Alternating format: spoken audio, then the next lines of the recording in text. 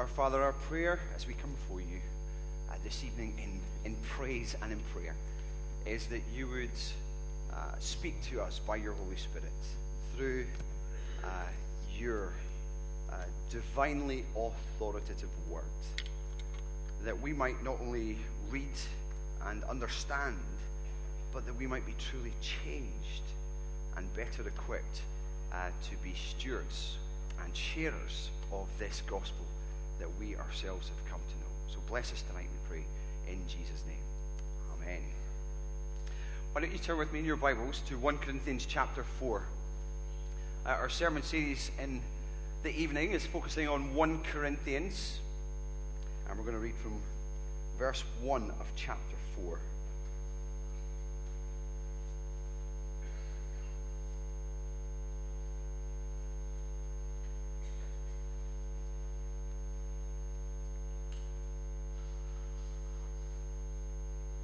This is what God's word says. So then, men ought to regard us as servants of Christ and as those entrusted with the secret things of God. Now, it is required that those who have been given a trust must prove faithful. I care very little if I am judged by you or by any human court. Indeed, I do not even judge myself. My conscience is clear, but that does not make me innocent. It is the Lord who judges me. Therefore, judge nothing before the appointed time. Wait till the Lord comes. He will bring to light what is hidden in darkness and will expose the motives of men's hearts. At that time, each will receive his praise from God. Now, brothers, I have applied these things to myself and Apollos for your benefit. The saying, so that you may learn from us the meaning of the saying, do not go beyond what is written. Then you will not take pride in one man over against another. For who makes you different from anyone else? What did you have that you did not receive? And if you did receive it, why do you boast as though you did not? Already you have all you want. Already you have become rich. You have become kings, and that without us. How I wish that you really had become kings, so that we might be kings with you. For it seems to me that God has put us apostles on display at the end of the procession, like men condemned to die in the arena. We have been made a spectacle to the whole universe, to angels as well as to men. For we are fools for Christ, but you are so wise in Christ. For we are weak, but you are strong. You are honored, we are dishonored. To this very hour we go hungry and thirsty. We are in rags. We are brutally treated. We are homeless. We work hard with our own hands. When we are cursed, we bless. When we are persecuted, we endure it. When we are slandered, we answer kindly. Up to this moment, we have become the scum of the earth, the refuse of the world. I am not writing this to shame you, but to warn you as my dear children. Even though you have 10,000 guardians in Christ, you do not have many fathers, for in Christ Jesus I became your father through the gospel. Therefore I urge you to imitate me. For this reason I am sending you Timothy, my son, whom I love, who is faithful in the Lord. He will remind you of my way of life in Christ Jesus, which agrees with what I teach everywhere in every church. Amen. This is God's word. Well, we live in an age of celebrity culture, don't we? From the red carpet to glossy magazines and tabloid newspapers, a celebrity obsession is everywhere. You even have programs devoted to celebrities. I'm a celebrity. Get me out of here. I wondered if we didn't vote, if they would just stay in, as a question I've often wondered. The question, why do we always fixate on celebrities? Have you wondered that? Have you ever asked that question? Why do we fixate on celebrities? Why is there such an appetite in our world to find out about people who are rich, people who are famous?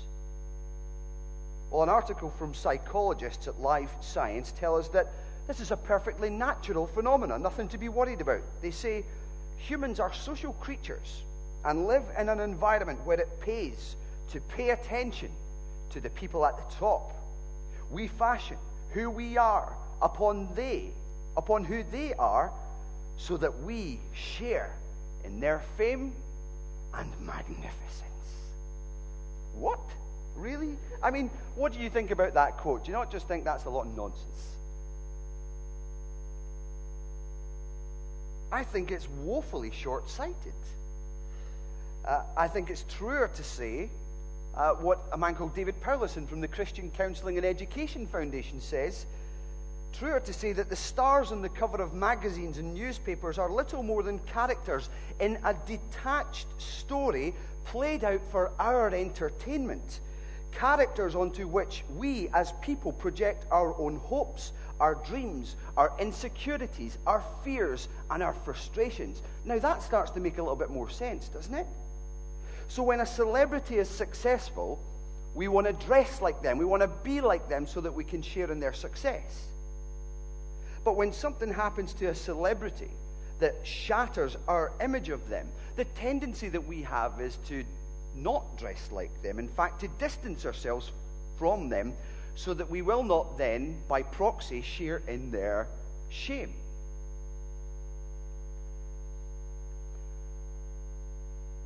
There's a curse about celebrity in our world. And I don't think the Christian church is immune to that curse. The Christian church experienced its own brand of the celebrity epidemic. You have famous pastors, people that are accessible. You can follow them on their Twitter feeds. You can follow them on Facebook. You can read all their books. People like John Piper and others referred to as Christian rock stars. These guys easily find themselves with an attachment of people who follow them on Twitter, attend all their conferences. What's more, even dismiss other pastors or leaders who criticize their favorite celebrity, or who say things that might seem to set up in competition with those celebrities. And I think that's exactly what we see going on in the life of the Corinthian church. I follow Paul. I follow Apollos. I follow Cephas. You have this unhelpful attachment. We considered this last time in chapter 3. An unhelpful attachment to certain leaders, so much so that we will exclude ourselves from the grace that God would want to give us through others. What you find in Corinth is these Christians unhelpfully attaching themselves to these leaders. And they're glad about this. They're detaching themselves from Paul. Paul's an unimpressive man. They were tired of him in their opinion. His preaching was mediocre. They thought his message about a cross and a crucified Savior was old news. It all seemed a little bit like an embarrassment in sophisticated Corinth. No, they were attaching themselves to other leaders. I don't think the ones mentioned here. I think there are others who are emerging. People who are impressive.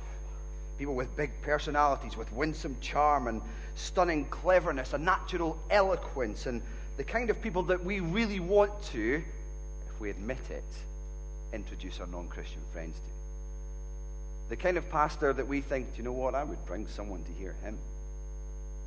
Well, I know he's going to be safe.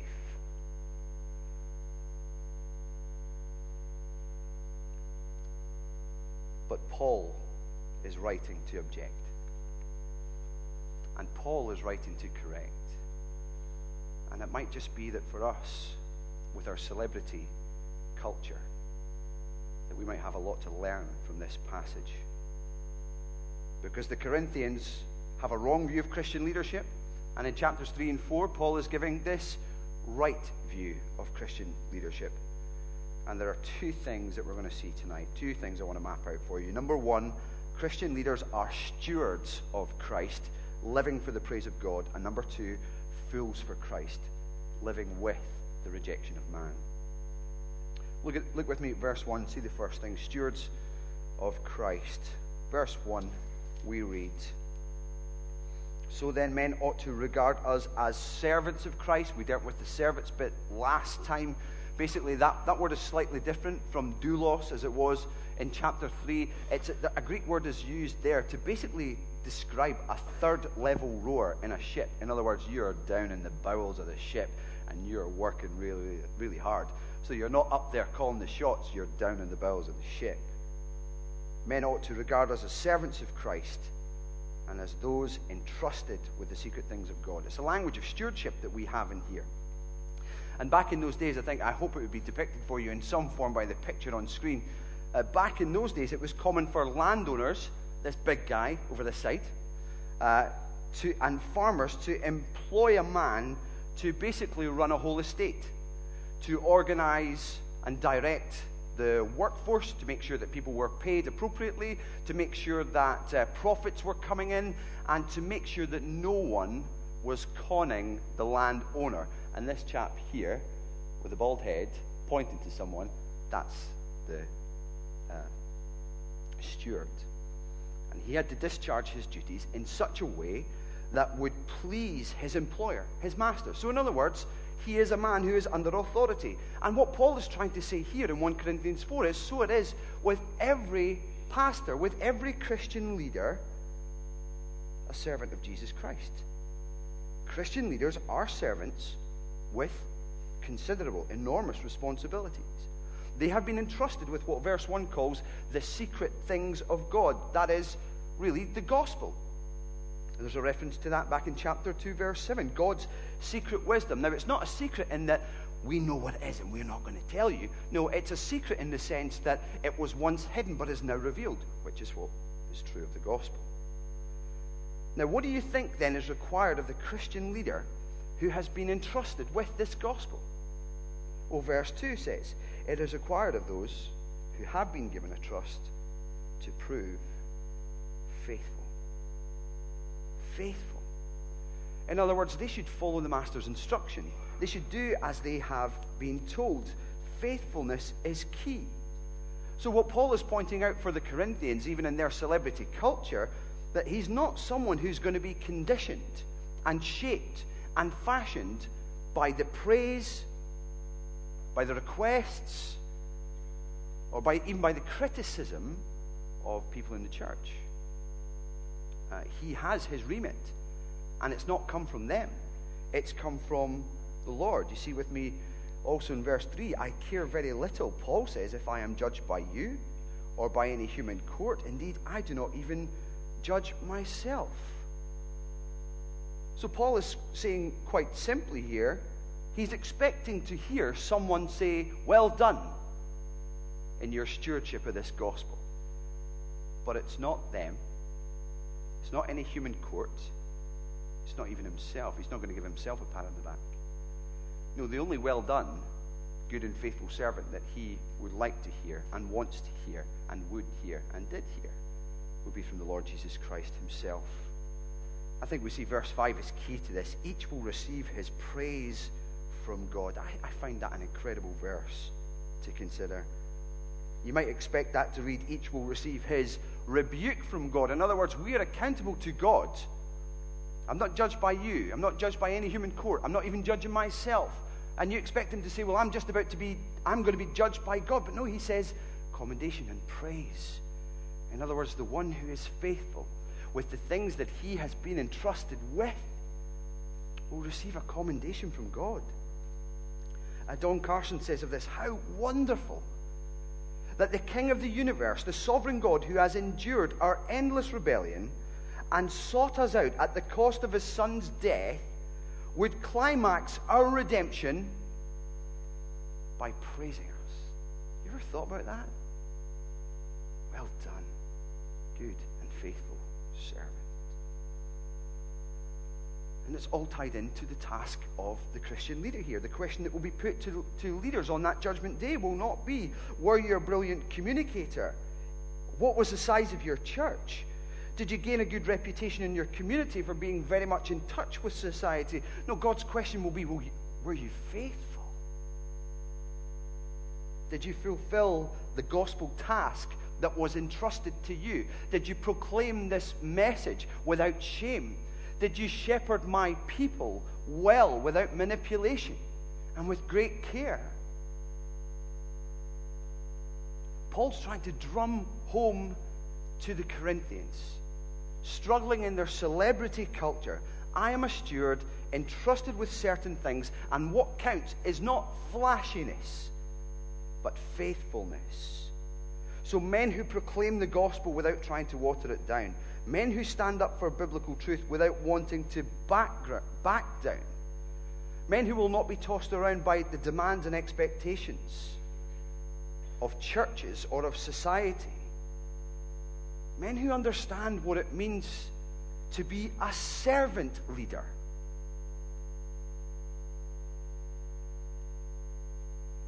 But not passive.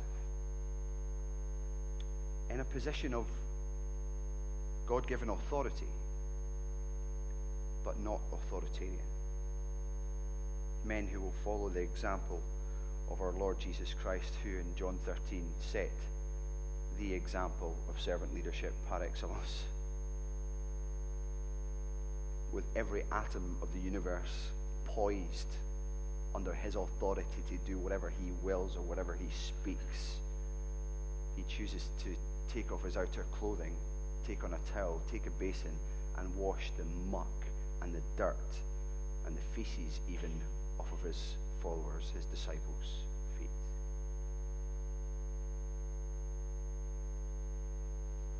All of this to say that we must be wary of standing in judgment over leaders. It's a Corinthian problem. In their pride, they're putting themselves really in the place of God, who has the only right to judge. But Paul has already said to them, look, you guys aren't actually competent to judge. I'm not even competent to judge myself. No, let's leave the judgment up to God. We don't know the end of the story. There are some who are going to start out poorly and finish well. There are some who are going to start out well and finish poorly. We don't know how it's all going to go with Christian leaders. Only God knows. And he says also, you don't know the motives of their hearts.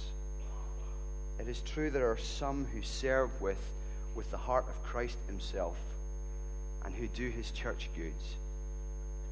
But it's a sad reality that there are pastors and church leaders who serve, but only to serve their own purposes and gather their own crowd.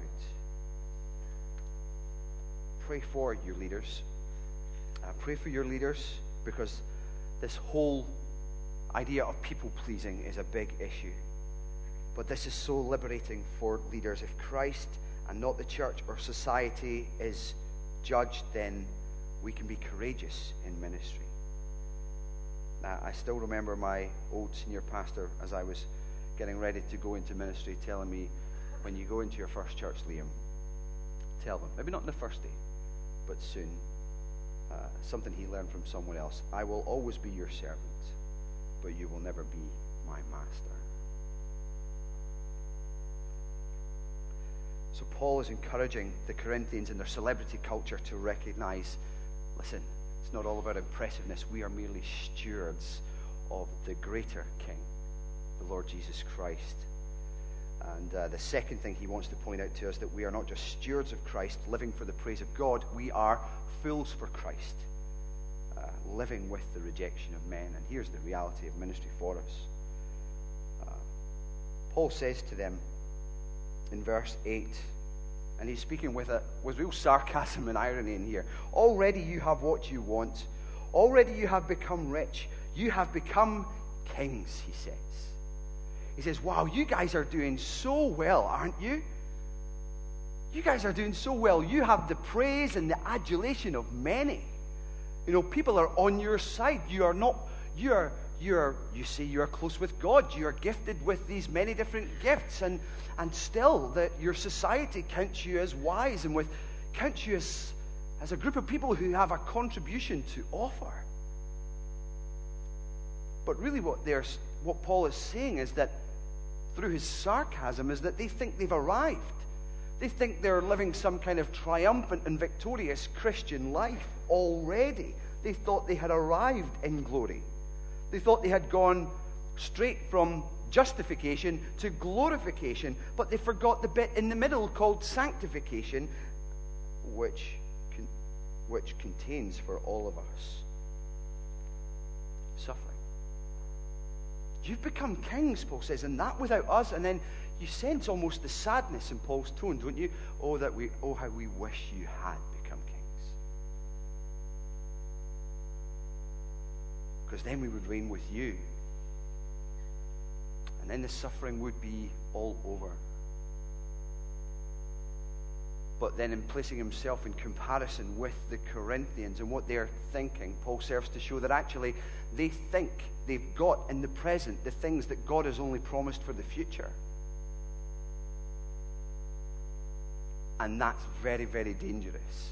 To the point that even as we'll see later in 1 Corinthians 15, they didn't even think it was a significant thing to need to look forward to a resurrection. Because they were living the victorious Christian life right in the here and now. Paul says, whoa, that's dangerous. And so he does two things. He takes them to two places to show them what real Christian leadership is all about, and really a reflection of that, what true Christian life living is all about. He takes them first into the arena. Now, what he pictures for us is really a gladiatorial event. You had in ancient Rome and in other places where they had these great big theaters, you would have kings, VIPs. If you put the next slide up for me, that'd be great. Kings and VIPs walking forward at the beginning of a parade. And they would be receiving the praise and the adulation of all the people who would be lining the streets. The people who would be at the end of the procession were the criminals or the captives that they had brought from this other lands, caught as slaves, or members of other armies that were going to be sport in their colosseums. And Paul says, you're kings, you're strong, you're crowned with honor. People are loving you, but our experience is that people are hating us. We are at the end of the procession, he says. You want a show? We are on show at the very end, the grand finale for a bloodthirsty crowd condemned to die in an arena.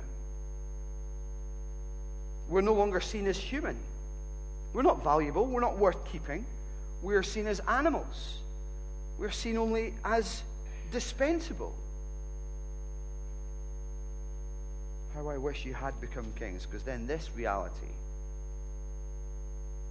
would not be what Paul was experiencing.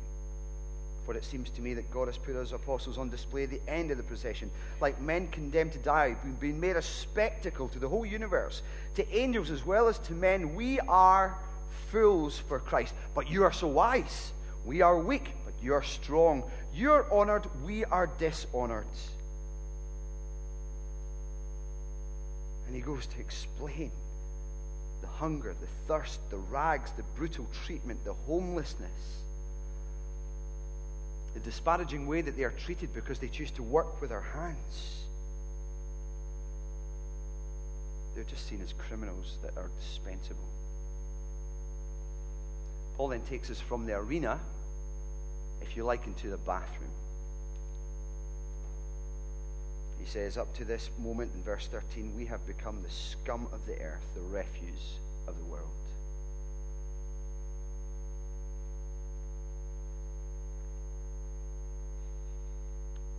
None of you have scum around your sink, do you?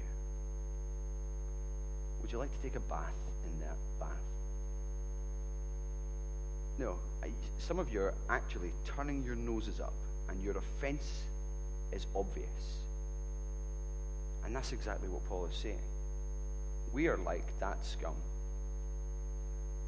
That people find us, Christians, with a Christian gospel, offensive. Offensive to the extent that they will not come anywhere near us. Rather, they would just dispense with us. The refuse of the world, only good for the rubbish tip. That's what it feels like at times to live the Christian life, with the way that we can be treated, with the way that people respond to us when we share the gospel with them. Certainly, it's the way many Christian leaders are treated. It's very different from celebrity culture, isn't it? Paul's idea of Christian leadership. But with those things in mind, I want to encourage you, and I certainly want to challenge you. Some of you here today, young men in particular, think God's calling you into ministry?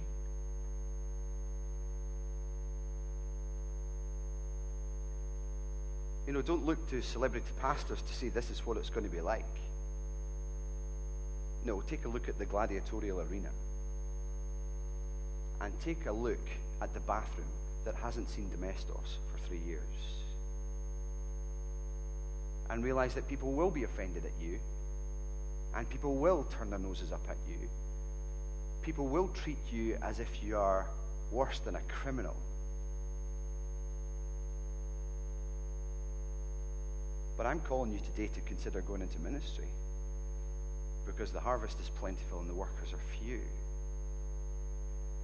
And to recognize, though, the great joy and privilege that we have to share in the very sufferings of our Lord Jesus Christ. In fact, that is a privilege that each and every one of us get to share in as Christians. So expect it. Don't shrink back from it. No one is immune to it when they are faithful to God.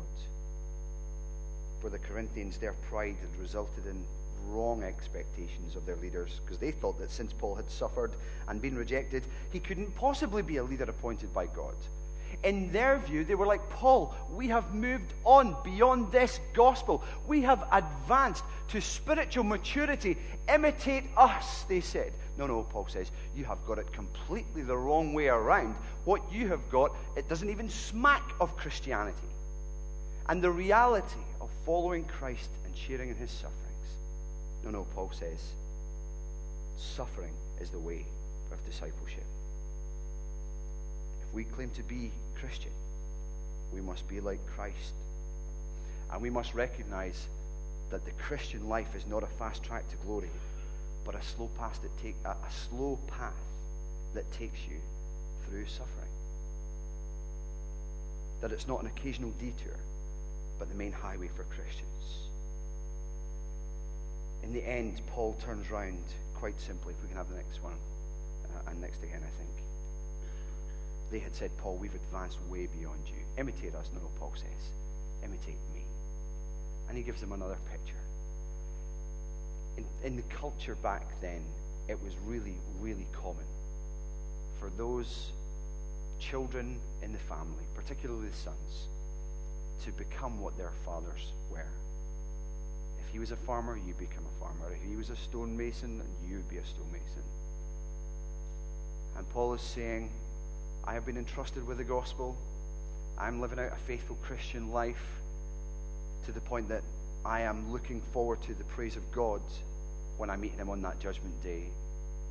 He says, follow me, imitate me, be like I am, irrespective of the sufferings, irrespective of the arena, irrespective of the scum.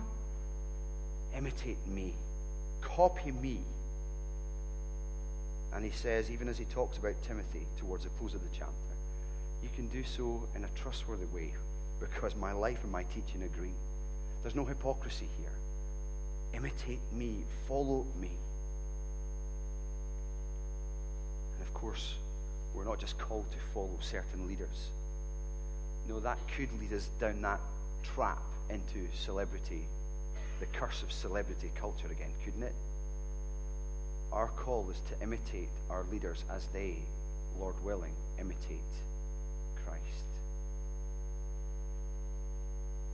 I love Andrew Murray's quote, a former pastor, I think from South Africa, who had said, if humility is the first, all-including grace of the life of Jesus Christ, and that's what Paul's pointing them to. If humility especially is the secret of our Lord's atonement, then the health and the strength of our spiritual life will entirely depend on us putting this grace first too, and making not much of ourselves, but much of Him, making humility the chief thing that we admire in Christ.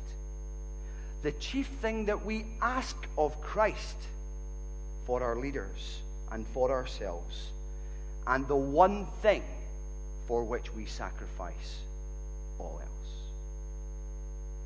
Friend, if you're here today and you're not a Christian, you know that all these celebrities that people follow will always let them down. It will always let you down if you're following them in particular.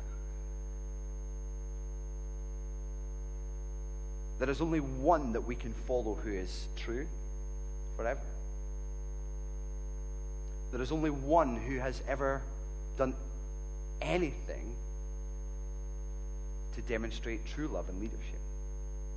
And that is Jesus Christ, who in humility emptied himself of the glory and the praise of heaven to come into this world, become a man, to go to a cross, to die on that cross, taking upon himself our sin, rising from the dead 3 days later to assure that that sacrifice on the cross was accepted by the Father, and he ascended to the place of glory, promising all who follow him in faith and in repentance that same glory, but only through a path of life that is often marked with suffering. And my encouragement for you is to put your faith and trust in him. There is no other way to have your sins forgiven. There is no celebrity on this earth, no matter how wonderful, no matter how spotless in some ways, that can save you. Only Christ. Brothers and sisters, let's beware the curse of celebrity culture encroaching in the life of the church. Let's remember that your leaders are entrusted with the gospel of our Lord Jesus Christ and its faithfulness, not flashiness, that counts. And let's look to the arena, and let's look to that bathroom to see what Christian leadership and the Christian life can sometimes be like, but still pursue it gladly in anticipation of the praise from God that will come. Let's pray together.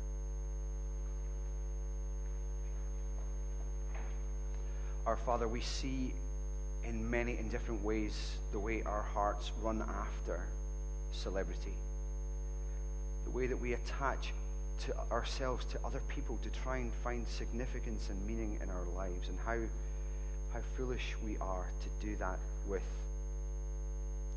mere human beings, especially those who do not even know you or want to know you. Our Father, we pray that you would give us this right understanding of the gospel, a right understanding of those who are entrusted with the gospel to share,